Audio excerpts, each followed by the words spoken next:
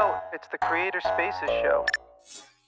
Welcome back to the Creator Spaces show, and today we're talking about building in public with Kevon Cheung. This conversation highlights his journey on educating creators and the ways he used to overcome imposter syndrome. Let's get right into it. Do you consider yourself a creator? Yeah, definitely. I consider myself a creator because I think creator is someone who creates content for other people to take a look and to learn. So that's exactly what I'm doing right now.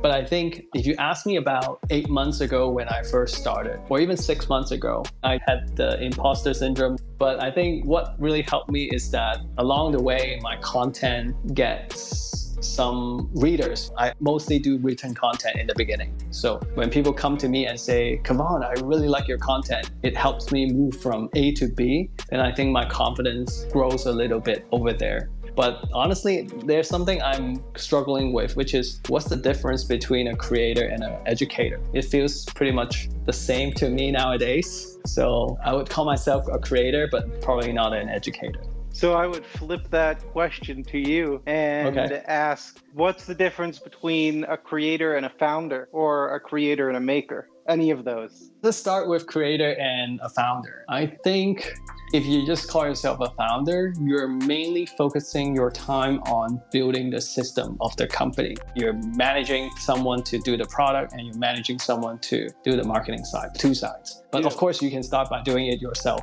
I think for a creator, it's a bit different. A creator doesn't care so much about how the whole company runs, but more so we just focus on creating content to help people out. And then I think most creators evolve to be a founder anyway. So I think it's just where the starting point is. Yeah. And you mentioned that you've got a little background in startup land. Yep. Do you like the creator life more? And so I've been working for 8-9 years now, and I've always been in startups. I've never been in a corporate, so I don't actually know what that feels like. But I think it really depends on my life stage, because in the last 8-9 years, I was a young adult willing to sacrifice time to learn fast. So the startup environment just forced me to grow up. But now I'm a creator, I'm all by myself. And I think without those experiences, I'm not able to handle what I'm doing right now all by myself. So if you ask me, am I enjoying right now? Yes, I'm enjoying it a little too much because of the flexibility and the satisfaction that comes from reaching to people worldwide. Just like we've seen with Kevon, awareness is the first step to change, and sharing your work with the world is the second and probably the most difficult one.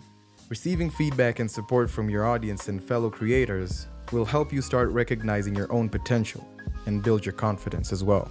So I'm curious, what exactly do you create? Yeah, I mostly focus on writing. I actually never knew this about myself. Obviously, English is my second language. I never considered myself a good writer, but only after I started to focus on my personal blog, dedicating some time to reflect on what I'm doing lately, and then put it into writing to share with people, I realized I'm actually okay in writing. Because people tell me, hey, Kevon, your writing is great. It's easy to read. And to me, I know the reason is because my vocabularies are lacking. So I only know the simple words, and people like it this way. It's easy to read. So it's mostly writing these days, which I'm comfortable and it gives me good results. But I'm also doing a little bit of video and audio like this. What I'm doing right now is building in public, audience building, this kind of topic. And I know that if you really want to touch the people around you, you need to go beyond your words. So putting your voice out there, putting your face out there is super important to connect with these people. And so you write, but also you've got a cohort or a challenge or a course for Build in Public. I know it's a little bit of all three. Yeah, it's kind of vague because I'm still figuring it out. At first, it was more like a challenge where it's email prompts and videos that I recorded and then I send it to you. But next month, I'm trying something new, which is doing everything live. So I'm going to teach live, and then we have like live sessions for people to bounce ideas and discuss. So it's becoming more like a course. So that's one thing I run. And then I also run the community for Building in Public. It's good to see Kevon trying different methods and mediums to connect and create more engagement with his audience. Putting yourself out there is a great way to go about it, and is evident in the growth he's getting from Building in Public. Now, I'm interested, what made you decide to start? Did the community come first or the education come first? So definitely start with the education. End of last year, the startup I was running was struggling to a point that I couldn't carry on. On one hand, I'm trying to figure out product market fit. But on the other hand, I had a bunch of angel investors asking me for results, which I'm not able to deliver. At the end of October 2020, I decided to call it a day. I left the company, and at that point, I was just figuring out what I should do. And that's when I started writing more articles for my blog posts once a week. I figured out that writing individual blog posts is not going to get me anywhere. I'm not going to build a personal brand online with just standalone blog posts about different topics. So I decided, hey, I need to create a killer piece of content that people will look at it and say, this is so good, I need to share it with my friend. I was looking for something like that. And at that point, I came across keywords like micro SaaS, no code, and then also building in public. And when I saw this word, I'm like, what the hell is this?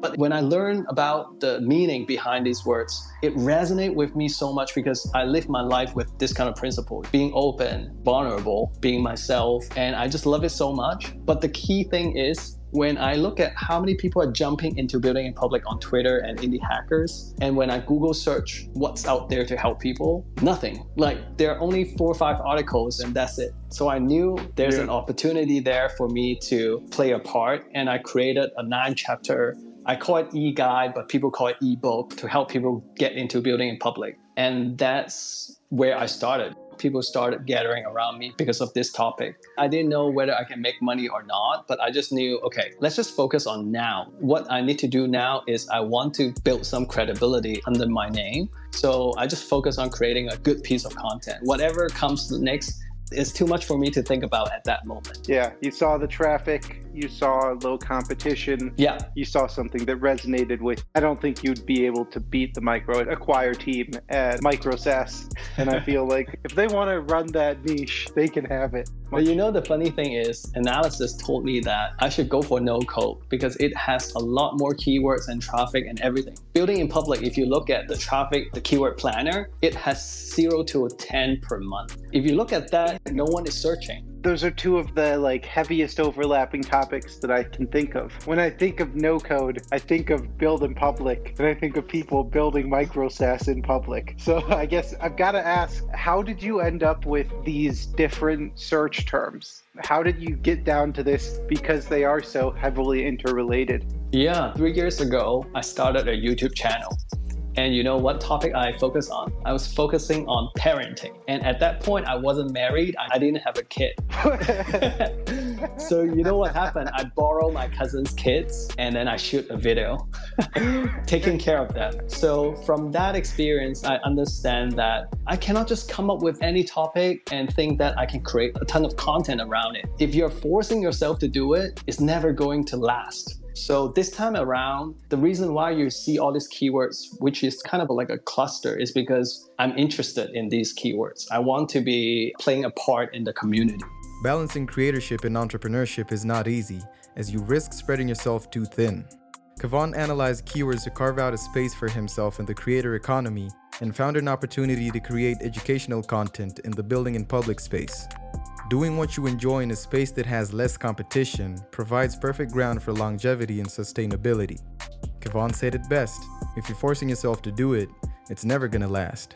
How do you start building your audience from there? How do we get to the build in public guy that we all know today? This is the fun part. If someone is creating a piece of content, they would just write and then post it and then wait for things to happen. But because I'm learning a ton about building in public, so I decided to write in public. The day I decided I'm gonna write this e-guide on building in public and I have nothing written down, I posted on Twitter and announced it. Hey guys, this guy called Kevon is going to write a guide on building in public. So I just keep people updated even though I have nothing going on. And you know what? The building in public community is pretty awesome. They just hop in and say, wow, that's awesome. I'll be really interested to help out. If you launch your first part, let me know. So I just slowly create or hang out or connect with these people in the space, and I keep them warm. When I finish the first part, like 3-4 chapters, I post again on Twitter, hey, who wants to be my early reader? It's free anyway as a final product, but you can get the content first. And 10 people jump in, and I just work with them, and they really help me figure out like, oh, I still have this question, maybe you should talk about this in the guide. So they not just help me get the word out, but they actually help me improve the quality of the writing. So I just keep doing that. Finish part 1, throw it out there, get early readers for part 2, throw it out there, launch it. And by the time I launch it, I already have 30-40 people that knows that I'm doing that. So it makes it super easy to get the word out. Don't wait for things to happen. Make them happen. This is a great mindset to develop when building in public. Committing to your goals in public keeps you accountable, and a lot of people are inclined to join you along the way. The feedback you get from each other will help you improve the quality of your content, and you'll be building a loyal audience in the process. How do you go about monetizing now? What triggered me to start monetizing is because I've been writing free content for 6 months. The first 6 months up till April this year, everything is free. Not just the Building in Public Definitive Guide. I'll also have another mini product called Making Twitter Friends and a bunch of blog posts. Everything is free. And I intentionally do that because in my previous startup experience, I had the mindset of charging people from day one to show that I'm doing something valuable. But now I realize it might not work for a creator path because the trust and the credibility is everything. So I intentionally spent 6 months not charging anything. So what happened is I was just thinking about, okay, I have all these people around me. What else can I help them with? The first thought I have is community, because a lot of people are doing community. It seems like straightforward. Yeah. What I did was I sent out a Google form and I got 10 people. And I basically didn't start creating a Slack or Circle. I just created a DM group on Twitter for a month and I observed how they interact and how I can help them. I got that DM group and then eventually I got 20, 30 people and then I started a Circle community. But it was just really hard because 20, 30 people is not enough to get the community going. People are not posting. Yeah, people don't realize that. You really need 100, 150 people to keep an active community in most of those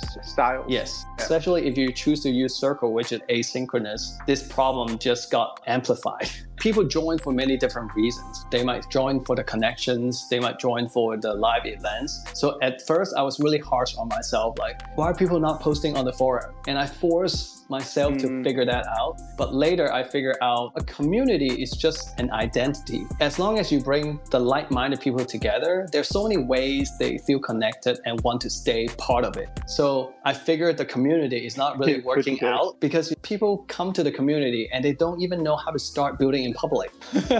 Just by giving them a place to post is not helping them. So then I figured actually what I need is a course to teach people how to start. And then I developed the course. I'm still figuring out how to blend them together to go hand in hand, but it seems to be working well side by side right now. So I only have these 2 ways to monetize so far.